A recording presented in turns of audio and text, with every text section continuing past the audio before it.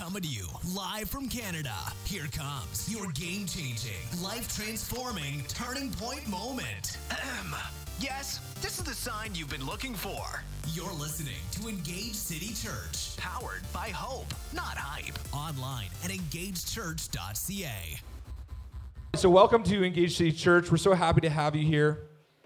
The past few weeks, Pastor Brett... before we get into the sermon, there's Growth Track today. So if you are in the midst of doing Growth Track or you'd like to start right now, Pastor Brett's right there. He's waving. Growth Track is what we do to introduce people to the church, what we believe, who our eldership is, all that stuff. You can go in the lobby. Pastor Brett will meet you there. And it's a great time to meet some new people and to learn about the church. So the past few weeks, we have been, the past few months, we've been going through a series called Friends. And Friends we're talking about friends not necessarily just being friends, but friends being family. So there's the show called Friends that many of us have seen. And in the show, there's a whole bunch of, there's six people that come together from all kinds of different walks of life, and they make themselves a little family in New York, and they get up to a whole bunch of different stuff. And the thing that we're kind of focusing in on is that even though all these people were just friends, they come from different backgrounds, they come from different lifestyles, they actually created a little family, and they support each other, and they loved each other through all kinds of things. So that's what we're going through now. If you guys have your Bible today, why don't you turn to 1 Corinthians 13. 1 Corinthians 13, verse 1. If I could speak all the languages of earth and of the angels, but didn't love others, I would only be a noisy gong or a clanging cymbal.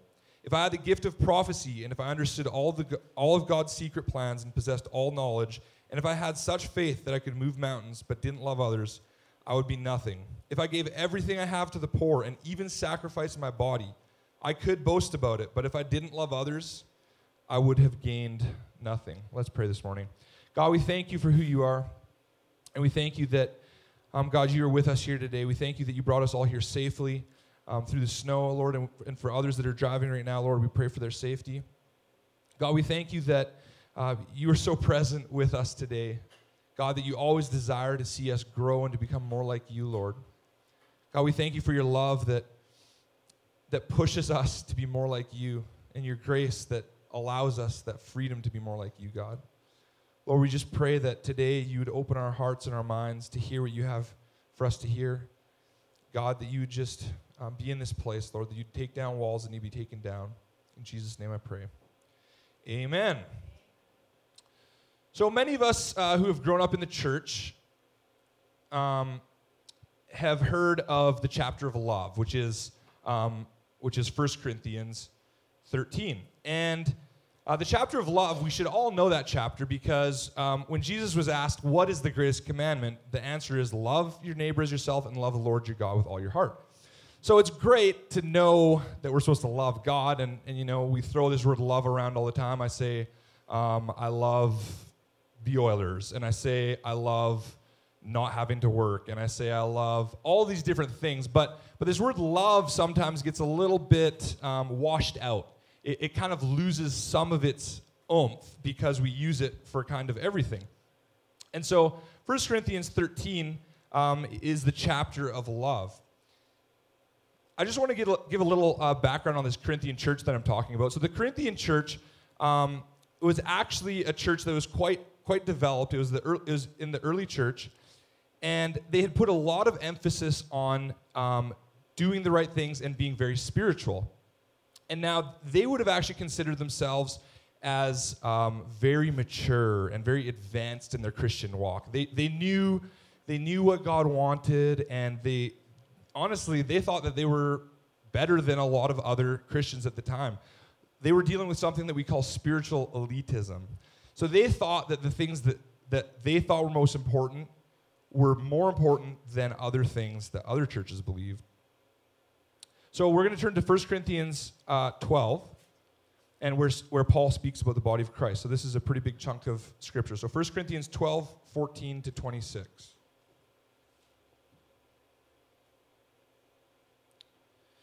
Yes, the body has many different parts, not just one part. If the foot says, I am not part of the body because I am not a hand, that does not make it any less part of the body. And if the ear says, I am not part of the body because I am not an eye, would that make it any less part of the body? If the whole body were an eye, how would you hear? Or if the whole body were an ear, how would you smell anything? But our bodies have many parts, and God has put each part just where he wants it. How strange a body would be if it only had one part. Yes, there are many parts, but only one body. The eye can never say to the hand, I don't need you. And the head can't say to the feet, I don't need you. In fact, some parts of the body that seem weakest and least important are actually the most necessary. And the parts we regard as less honorable are those we clothe with the greatest care. So we carefully protect those parts that should not be seen, while the more honorable parts do not require this special care. So God has put the body together such that extra honor and care are given to those parts that have less dignity. This makes for harmony among the members, so that all the members care for each other. If one part suffers, all the parts suffer with it. And if one part is honored, all the parts are glad. So today, I want to do a little illustration. There are some of you guys who are getting the double dip of this sermon, but I preached this 2 weeks ago at the second service. So for those of you who already saw this, great for you, and you get to test me to see if I'm consistent with my coffee making. So this morning, I'm going to make something. Does anyone who wasn't here at the other service, does anyone know what this is called? Well, yeah, I guess that is technically true. Thank you, Johnny. So, no. It is called a Chemex. I'm just going to switch over to this mic so I can use my hands.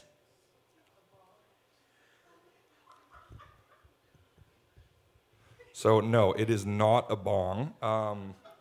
This is called a Chemex. So this was actually invented in 1941. And it has really lasted the test of time because it actually hasn't changed at all.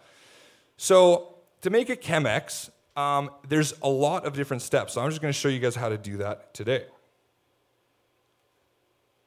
So the first step is you got to take out your phone and get a timer ready to go, okay? Now, Chemex has these specific paper filters for the Chemex. These are the only ones that work. Don't go with the non-name brand ones. You'll regret it later. And it's got 4 folds on it. You take 3 of the folds and you put it over where the spout is here. And then I have some water that is just off the boil, 95 degrees Celsius. Don't test that because it could be a little bit colder. But what I do now is that I rinse the filter, okay? So that's just to get rid of any like paper taste, any sort of impurities that might be in the filter. Brendan, I know you're very impressed by this. It's also to warm up the Chemex so that when the coffee's made, it is still warm. Haley, do you have an extra cup for me? Okay. Can you grab another one?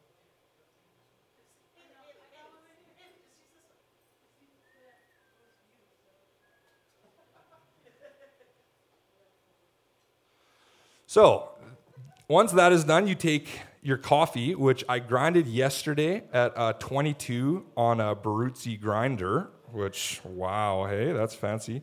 42 grams, and you put it in there, which 42 grams is actually quite a lot of coffee for 2 cups, but that's why they charge you like an absolute premium when you go to the coffee shop. So I have 42 grams of coffee here. This is really weird to do with a mic, but I'm trying to get her done here. So what we do now is I've tared the scale. So I have a scale here. I have the Chemex. I have the filter. I have the coffee. I have my timer, and I have this is called a gooseneck kettle. And you need a gooseneck kettle because the water comes from the bottom, so it flows out and is very fine how you can kind of like put it into the coffee, right? So I'm going to start my timer, and I'm going to fill up this Chemex until it's at 150 grams. I wish you guys could see this up here because it really looks nice, but you'll just have to trust me. So I forgot to start my timer, and I started pouring, so that's completely fail. And while I'm pouring this, I'm also mixing the coffee to make sure that it's completely saturated with water. And yeah, very nice, right? Okay, I went over. I'm at 160 grams, but that's okay. So this part, what's actually happening is the coffee is being infused by the water, and CO2 is being released out of the beans, and this is the most important part of the brew. So if you let this part go for too long, you mess up your whole coffee and it'll taste too bitter. If you don't let it go long enough, it will be I forget. Yeah, it will be too weak. So exactly. So then at 45 seconds, I begin filling it to 450 grams of water. And then this stops that process of CO2 being released. And it's really creamy on the top. Like it looks like a latte. I don't know if you guys have, it's real frothy, real nice. So at that point, I wait till a minute 30. And at a minute 30, I'm going to add another few hundred grams of water until it's at 650 grams. So we're at a minute 30 now. This is a very technical measurement, Clayton. So yeah, you got to go to Chemex school. You got to get a degree in it. And actually, no, it's something called YouTube. So that's it. So now I just wait until 4 minutes and 50 seconds. And I will switch back to my other mic.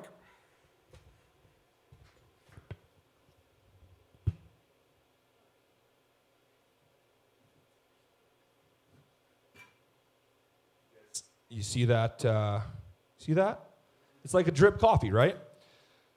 So why am I showing you guys a Chemex? Well, a few years ago, I was not a coffee guy at all. I thought coffee was a completely pretentious thing that was like, these coffee snobs, which you guys probably all think I am now because I just brought a Chemex as an illustration to church.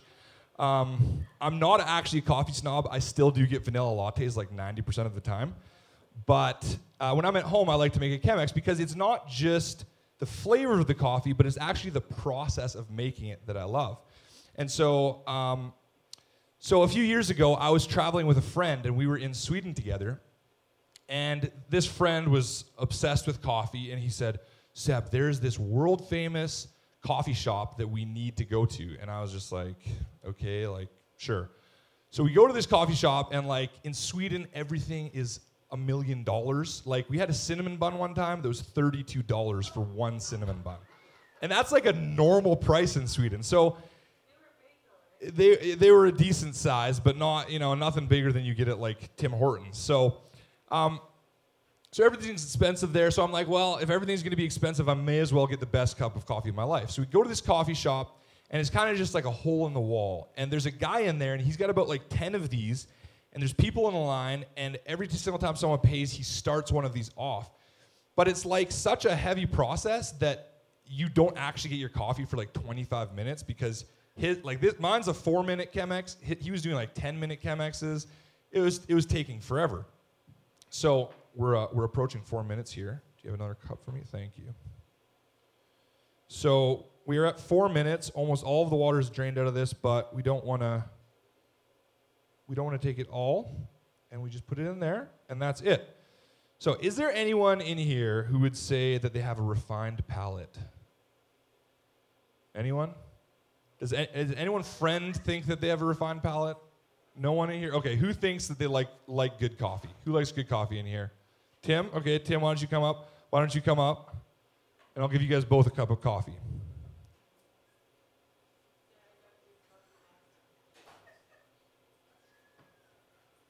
So another trick with Chemex is you actually have to swirl it. So that's important. You always need to swirl it, okay? Okay, guys. You ready for a nice cup of coffee? You don't have to time the swirl. It's actually a secret of the trade, so I'm not going to be able to tell you that. Okay, so why don't you guys smell it, take a good sniff, and I want you to stay up here, Tim. because I'm going to ask you guys to taste it and to tell me what you taste in the coffee. Okay? You getting some aromas, some flavor there? Nice acidity, okay. That's what it was. If you leave it for too short, it's too acidic, and if you leave it for too long, it's too bitter. What are you tasting? Weak, wow, okay.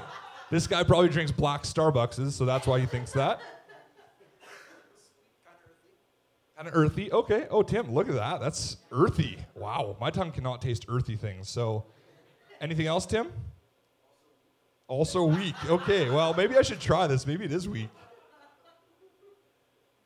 No, that's a good cup of coffee, they just don't know what they're talking about. So you guys can go back to your seats. Thank you for coming up, and I'm never getting you guys to come up for coffee introduction ever again. So that's a Chemex. It is actually quite good, in my opinion, but if you do drink black Starbucks, you probably wouldn't like that because you can taste more than just like Black Death, pretty much. You like Black Death. Well, Starbucks is the place for you. So what the bag says is that you're supposed to taste. Now, this is as pretentious as you can get. This is Fernwood's signature blend is designed to reflect the neighborhood, diverse, eclectic, and inspiring. A mix of dark and light beans provides a balanced cup. Cupping notes, sweet aroma, bright milk chocolate, mellow aftertaste. Origins, Central America and South America. So that's what they were supposed to say, but, you know, their palates just aren't refined, so it's fine. But when I was in Sweden, I was at this coffee shop, and this guy was making me a Chemex, and on the wall, it said something like, southward sea breeze comes over the Polynesian island, touching ferns as it arrives at the bed of the mountain, creating a citrus, sweet coffee. And I read this thing, and I'm like, who comes up with this stuff? Honestly, I just made that one up, so I actually could come up with it. But someone comes up with these things, and someone is actually a professional, and they can maybe taste these things. And so I'm just like, you know what? I've seen these coffee shops with all of these really pretentious descriptions of what the coffee tastes like. And this is a world-famous coffee shop, so I'm going to get this coffee, and if it doesn't taste like what it says on the wall, I am not going to care about coffee ever again. I'm just going to keep on going vanilla lattes for the rest of my life. So I wait for 10 minutes. I'm pretty sure my coffee was $9 for half of a cup of what I just gave them. And the guy gives me my coffee, and I am skeptical, okay? I am very skeptical at this point, and I take a drink of this coffee, and I kid you not, it tasted exactly like the description that was on the wall. I couldn't even believe it. I was like an unbeliever all the way, and this guy made me the perfect cup of coffee, and I could taste all of the exact notes of the coffee. Now, the coffee that I made today is actually there's two different types of coffee. There's called a blend, and there's called a single origin. So a blend is actually what you would get at Starbucks, where they take a bunch of beans from a bunch of different places to make a balanced cup of coffee. Single origin it means it comes from one place, one field, one farmer, and it's all grown in one location, so it should all taste the same. So single origin is going to have a lot more tasting notes than a blend, because a blend is just a whole bunch of stuff put together. So all that to say, very complicated illustration, but you will remember it for the rest of your life. But the point of the illustration is that the coffee, I had the Chemex, I had the filter, I had the cups, I had the scale, I had this chopstick to mix it with. I had all of these things, but all of these things don't make coffee. What makes coffee is the person who's using all of these things. And in the body of Christ, we can have all of these things, right? We can have all of these tools. We can have the gift of prophecy. We can be able to speak in tongues. We can have all these spiritual gifts, and we can think that we're very advanced spiritual. We can think that, man, God has spoken to me in a way more real way than someone else. Man, I go to these 10-hour prayer nights every week, and God just fills me up, and he does all this stuff in me. But the ingredient that we're missing that brings all of these things together is love. If we don't have love, none of those other things matter. If we don't have love, prophecy doesn't matter. If we don't have love, speaking in tongues doesn't matter. If we don't have love, all of these things don't matter. And love is the most important thing when it comes to the relationship with God. And that's what we can forget about, and that's what the Corinthian church forgot about back in the early church days. See, without something to bring all these things together, it's simply a tool that would never accomplish its purpose for creation. Now, I've actually only made a Chemex about like 11 times now. I said 10 last time, so now it's 11. And I always thought it looked really pretentious, but once I started doing it and actually being able to actually taste those flavors, it was worth doing it. It was worth it. The body of Christ is the same way as the Chemex. We have our different ingredients. We have the person greeting. We have the person on the coffee cart. We have the worship team. We have the sound guy. We have all of these different people doing things. But if it's not motivated by love, there's no point to do it. And it's the love of Christ that ties it all together. See, I made this Chemex today, and they said that it tasted weak. And maybe it did taste weak, because I'm not a professional. And my skill with the Chemex only reaches a certain level. That guy in Sweden, he was a professional. He made me an unbelievable cup of coffee. It's the same thing with love. If we're just trying to work on our own love, it's like someone who doesn't know what they're doing making something like a Chemex. But if we're actually tapping into the love of Christ, we're going to be able to use all of these ingredients exactly how they're supposed to be so that the right notes will come through. So the title of my sermon today is What is Love? I'm sure we've all heard that song, What is Love? I was planning to have that song play while I came up, but it didn't really come together for me. There's an author named Edmund, and he describes love as, love may be difficult to define, but is not difficult to discern. Paul attempts no definition, analysis, or description. He pictures love in action. He shows what it does and feels and what it refrains from doing. He records the ways in which it manifests itself. In other words, love can't really be defined. It's something that's more felt, something that's acted out. So 1 Corinthians 13, 4-7, Paul does try to describe it in a way, but he describes it with how it's felt. And he says, love is patient and kind. Love is not jealous or boastful or proud or rude. It does not demand its own. It is not irritable, and it keeps no record of being wronged. It does not rejoice about injustice, but rejoices whenever the truth wins out. Love never gives up, never loses faith, is always hopeful, and endures through every circumstance. Now, I don't know how many of you guys have watched A Walk to Remember. Have you guys watched A Walk to Remember? Yeah? A few of you? Okay. So, I don't know if you remember, there's a scene in A Walk to Remember at the end when spoiler alert, the girl dies. But she's on her deathbed, and she's reading this scripture with her boyfriend. And so I was going to play the video of that scene on the screen for us all today, but when I watched it to prepare for my sermon, a whole bunch of 15-year-old emotions kind of came up, all of those old crushes and everything. It was just like I was weeping. It wasn't good, so I decided not to do that. But what is Paul saying in this? He's saying that love is patient and kind, is not jealous or boastful. He's actually giving an antidote to all of the exact things that the Corinthian church was struggling with.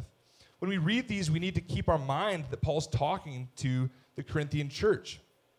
What's amazing is that Paul, a few verses earlier in chapter 12, talks about the different parts of the body. And he says that there's some parts that think that they're better than others, and there's some parts that don't think they're as good as others. And what that really is that's comparison, and that's jealousy, and that's pride, and that's all those things. And when he speaks in 1 Corinthians 13, he says that love is not jealous. He speaks directly to the problem that Corinthian church was dealing with. They desired to have more gifts of the Spirit, but Paul expressed that they were abusing the gifts that they already had. Pastor Brett said a few weeks ago that sometimes we use our spiritual gifts as a spiritual weapon. And that's exactly what Paul is saying to the Corinthian church here. See, it's not enough to have the gift of the Spirit and the gifts from the Spirit. We must also have the graces of the Spirit, and we use our gifts to serve one another. When I was younger, I desired the gift of healing. I remember I was serving at this thing called Porta Backyarda, and we would be ministered to every day. And people would pray over us, and they said, what gifts do you desire, and all this. And And so I went home and I was praying, and I was like, God, I really want the gift of healing. And I remember just seeking God, saying, God, I want the gift of healing. I want the gift of healing. And I did that for about a year straight.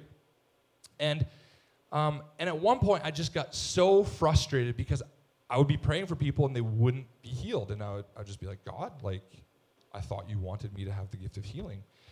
And I just kept on praying about it and kept on asking God, like, why am I not receiving this? And I realized that even though God does desire for us to work in his gifts, he desires for us to first walk out in his love. And I didn't understand what it was to walk in the love of God, in the love of Christ. He told me, Seb, you need to learn to love people before I'm going to give you these gifts. You need to learn to walk out in love before anything else. And I remember it was one of the most clear times I ever heard God speak in my life, that he just desired for me to love.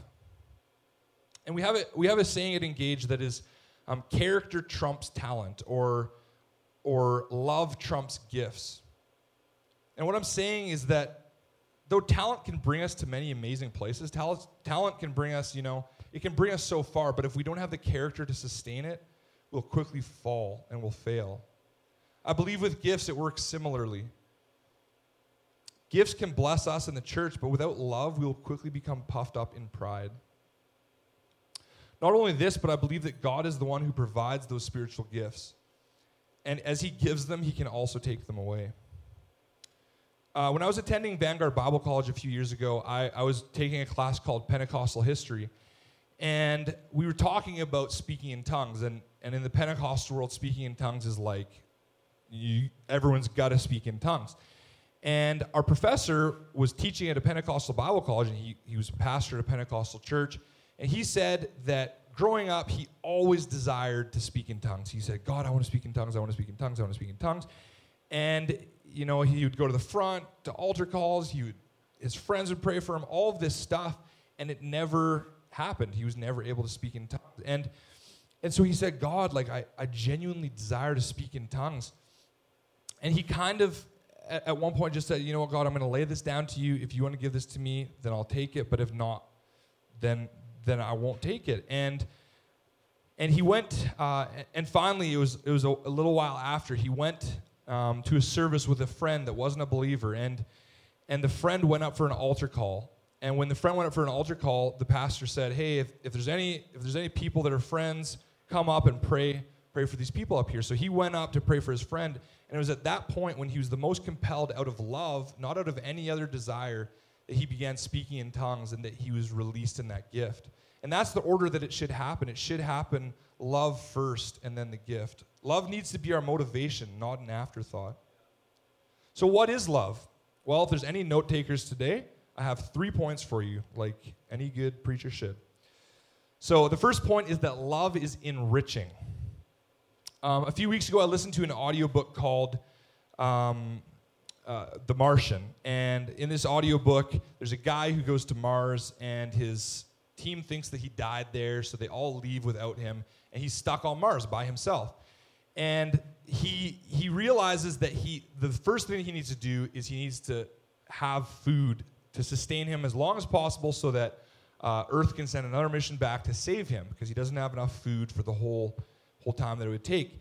And he was a botanist, so he knew how to grow things. And one of the things that he found was that the soil in Mars was it was good soil. You could grow plants in it. It was dense enough. It had a lot of the right things. But the problem with the soil in Mars is that it didn't have any bacteria. It didn't have any water. It didn't have a lot of the minerals that were required to grow plants. And so the soil needed to be enriched. And so he came up with a method to fertilize his own soil. And he went ahead and he did that. And he enriched the soil, and he was able to grow a bunch of potatoes with this soil that was enriched. And love is something that enriches all of the spiritual gifts because it gives them a purpose. It gives them the ability to be useful and beneficial for everyone in the body of Christ. 1 Corinthians 13, 1-3 speaks directly about this. See, without love, our actions are lacking for the correct motivations and heart behind them. I've seen people walk out walk away from miracles, and God has clearly touched their life and clearly done a miracle in their life, and they've walked away from that, and they've forgotten what God has done. But what I can say is that I have seen people who have been touched by the love of Christ, and the love of Christ can never be forgotten. So does that mean that we shouldn't use gifts of prophecy, that we shouldn't use speaking in tongues, that we shouldn't use gifts of healing, we shouldn't use all of these things? Of course not. That's not what that means. But it means that we need to start with love, start pursuing the fruit of the Spirit. Love should enrich and cause others around you to grow. The second point is that love is edifying. Edification means to lift someone up. Love produces character, and character produces the fruit of the Spirit. Galatians 5:22 says, "But the Holy Spirit produces this kind of fruit in our lives: love, joy, peace, patience, kindness, goodness, faithfulness, gentleness, and self-control. There's no law against these things." As we grow in the fruit of the Spirit, God uses the fruit to lift others up. It isn't simply about edifying ourselves, but it's about edifying those around us and the church around us, bringing the whole church up through edification. And that's exactly what 1 Corinthians 13, verses 4-7 is talking about. And the third point today is that love is enduring. Love produces grace. It bears all things. In fact, love almost makes excuses for other people's faults. And now I know when we say something like that, it sounds bad, but I was actually just talking to someone the other day, and when you're in a relationship with someone, there's this phase that everyone I'm sure has heard about called the infatuation phase, right? And it's supposed to go, it lasts from around the beginning of the relationship until max 2 years is what scientists say. And this isn't just like a Christian thing. This is like everyone knows about this infatuation thing. And infatuation is this crazy thing because what it does is you see these things in the other person that normally you'd be like, yikes, like that is not something that I'm into. And infatuation ignores those things. So it says, you know what, that's okay. It's just probably an off week or an off month or an off year. It's fine. They're going to get better. They're all of these things. And that's what infatuation does. Infatuation actually makes an excuse for another person's failures. And infatuation in a relationship is something that happens naturally, but it's not something that we want to walk in all the time. But in our lives, what love should do is love should actually make an excuse for other people's faults and failures. It should actually give us the ability to step out and to walk out in grace like we've never done before. See, love should compel us to allow people to fail and to allow people to get back up again, and that we don't view them any differently. Love produces grace. I said at the beginning that the Corinthian church looked like they desired more mature gifts, more advanced doctrines. But in verse 11, Paul talks about, "When I was a child, I spoke and I thought and reasoned as a child. But when I grew up, I put away childish things." You see, the early church and us today sometimes desire all the gifts from God. And these are things that we should earnestly desire and seek. But just like with my Chemex, these are tools. These are fun things, but they're not things that last. Children ask their parents for toys. You see children always asking parents for toys. And how long do those toys last? Maybe a toy, a really good toy will maybe last a few years. But most toys will end up in the trash within a few days. And spiritual gifts are fun things. They're great things. But the Bible says that in 1 Corinthians 13, 8-10, prophecy and speaking in unknown languages and special knowledge will become useless, but love will last forever. Now our knowledge is partial and incomplete, and even the gift of prophecy reveals only part of the whole picture. But when the time of perfection comes, these partial things will become useless. Now we see things imperfectly, like puzzling reflections in a mirror, but then we will see everything with perfect clarity. All that I know now is partial and incomplete, but then I will know everything completely, just as God now knows me completely. 3 things will last forever: faith, hope, and love. And the greatest of these is love. One of my favorite artists, John Foreman from Switchfoot, he wrote a song based on Amos 5:21. And I just want to read you the lyrics. And it's pretty intense. It's a pretty intense song. But if you read Amos 5:21, it's just as intense as that. So these are the lyrics. It says, I hate all your shows and pretense, the hypocrisy of your praise, the hypocrisy of your festivals. I hate all your shows. Away with your noisy worship.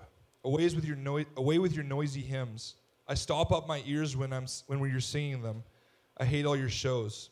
Instead, let there be a flood of justice, an endless procession of righteous living.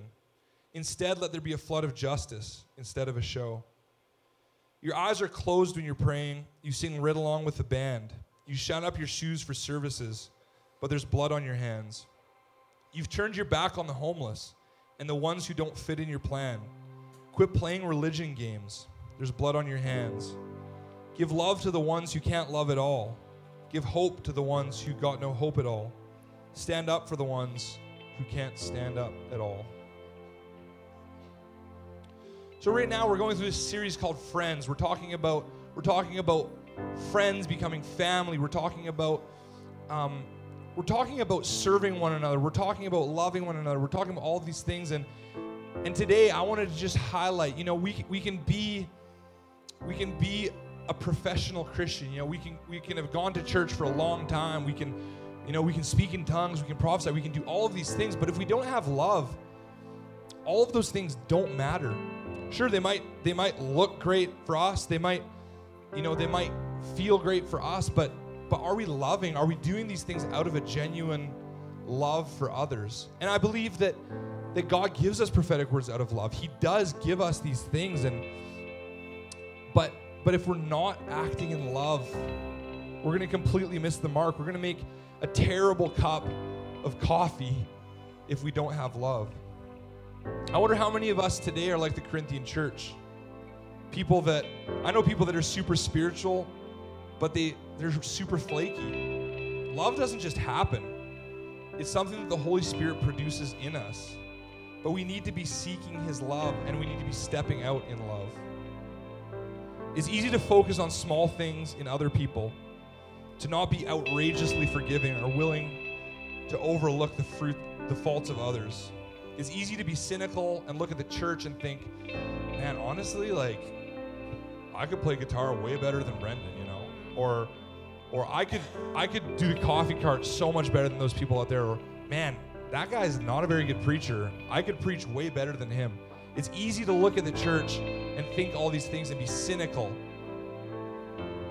But love is what should be compelling us. It should be love that we put a filter. We filter everything through love. We put love in front of everything that we see, and we say, what would Jesus do with that? Jesus said that when someone asked him, how many times should I forgive? 7 times?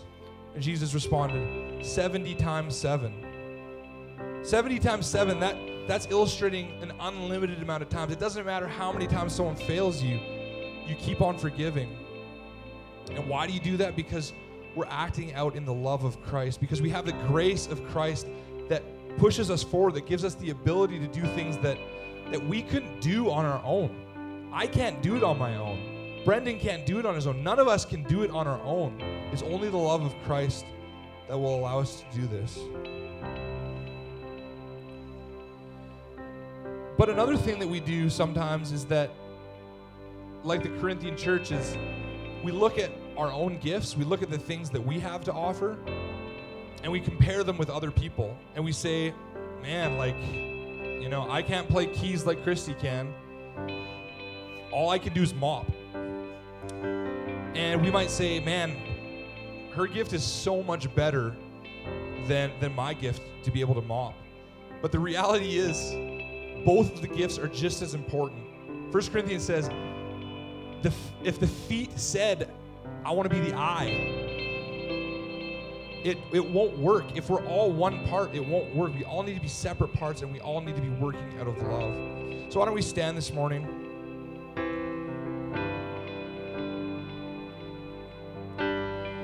I just believe that today, every single one of us just needs a touch of the love of Christ. And sometimes we don't even see these things. Sometimes there's pride that's clouding what we see in ourselves. And And Christ wants to reveal those things to us, and He wants to give us the ability to love like we've never had before. And so I just want to sing this song a few times. And as we're singing this song, why don't we just ask God to speak to us, to reveal things in our lives, to correct any faults that we might have, and that His love would be so present in us that as we go out today and as we go out through this week and as we go out through this year, that people would see us by our love, not by our gifts, not by our talents, not by any of these things, but that it would be the love of Christ that people see in us.